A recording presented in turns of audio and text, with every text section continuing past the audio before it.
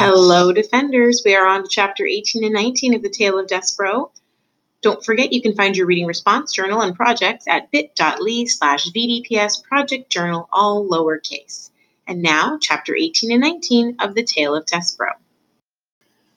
Chapter 18, Confessions. Roscuro went, as Botticelli told him he must, to torment the new prisoner and take the red cloth from him.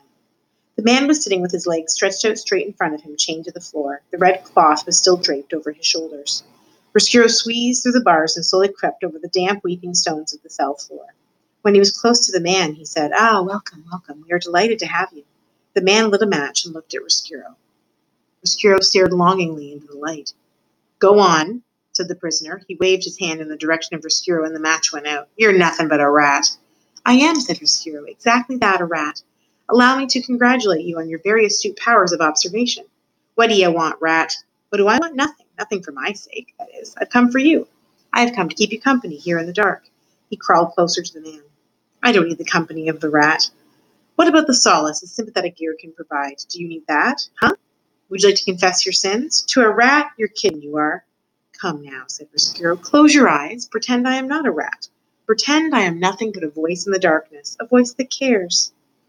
The prisoner closed his eyes. "All right, I'll tell you. But I'm not telling you because there's no point in not telling you. No point in keeping secrets from a dirty little rat. I ain't in such a desperate way that I need to lie to a rat." The man cleared his throat. "I'm here for stealing 6 cows, 2 jerseys, and 4 Guernseys. Cow theft, that's my crime." He opened his eyes and stared into the darkness. He laughed. He closed his eyes again. "But there's something else I'd done, maybe many years ago, another crime, and they don't even know of it." "Go on," said Roscuro softly. He crept closer. He allowed one paw to touch the magical red cloth. "I traded my girl, my own daughter, for this red tablecloth, and for a hen, and for a handful of cigarettes." "Tch," said Roscuro.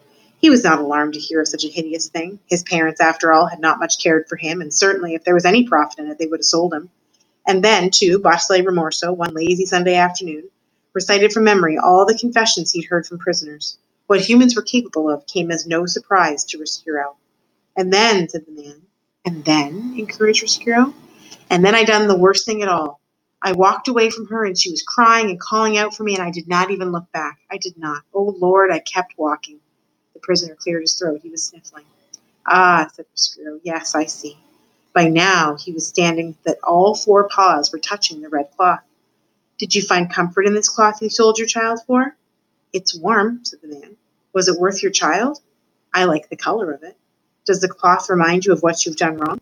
"It does," the prisoner said. He sniffed. "It does." "Allow me to ease your burden," said Roscuro. He stood on his hind legs and bowed at his waist. "I will take this reminder of your sin from you," he said. The rat took hold of the tablecloth in his strong teeth and pulled it off the shoulders of the man. "Hey, see here, I want that back." But Roscuro, reader, was quick. He pulled the tablecloth through the bars of the cell, whoosh, like a magic trick in reverse. "Hey," shouted the prisoner, "bring that back. It's all I got." "Yes," said Roscuro, "and that is exactly why I must have it." "You dirty rat," shouted the prisoner. "Yes," said Roscuro, "that is right. That is most accurate." And he left the man and dragged the tablecloth back to his nest and considered it. What a disappointment it was. Looking at it, Roscuro knew that Botticelli was wrong. What Roscuro wanted, what he needed, was not the cloth, but the light that had shone behind it. He wanted to be filled, flooded, and blinded again with the light. And for that, reader, the rat knew he must go upstairs. Chapter 19. Light, light everywhere. Imagine, if you will, having spent the whole of your life in a dungeon. Imagine that late one spring day you step out of the darkness and into a world of bright windows and polished floors, winking copper pots, shining suits of armor, and tapestries sewn in gold. Imagine. And while you are imagining things, imagine this too. Imagine that at the same time the rat steps from the dungeon and into the castle, a mouse is being born upstairs, a mouse reader who is destined to meet the light bedazzled rat.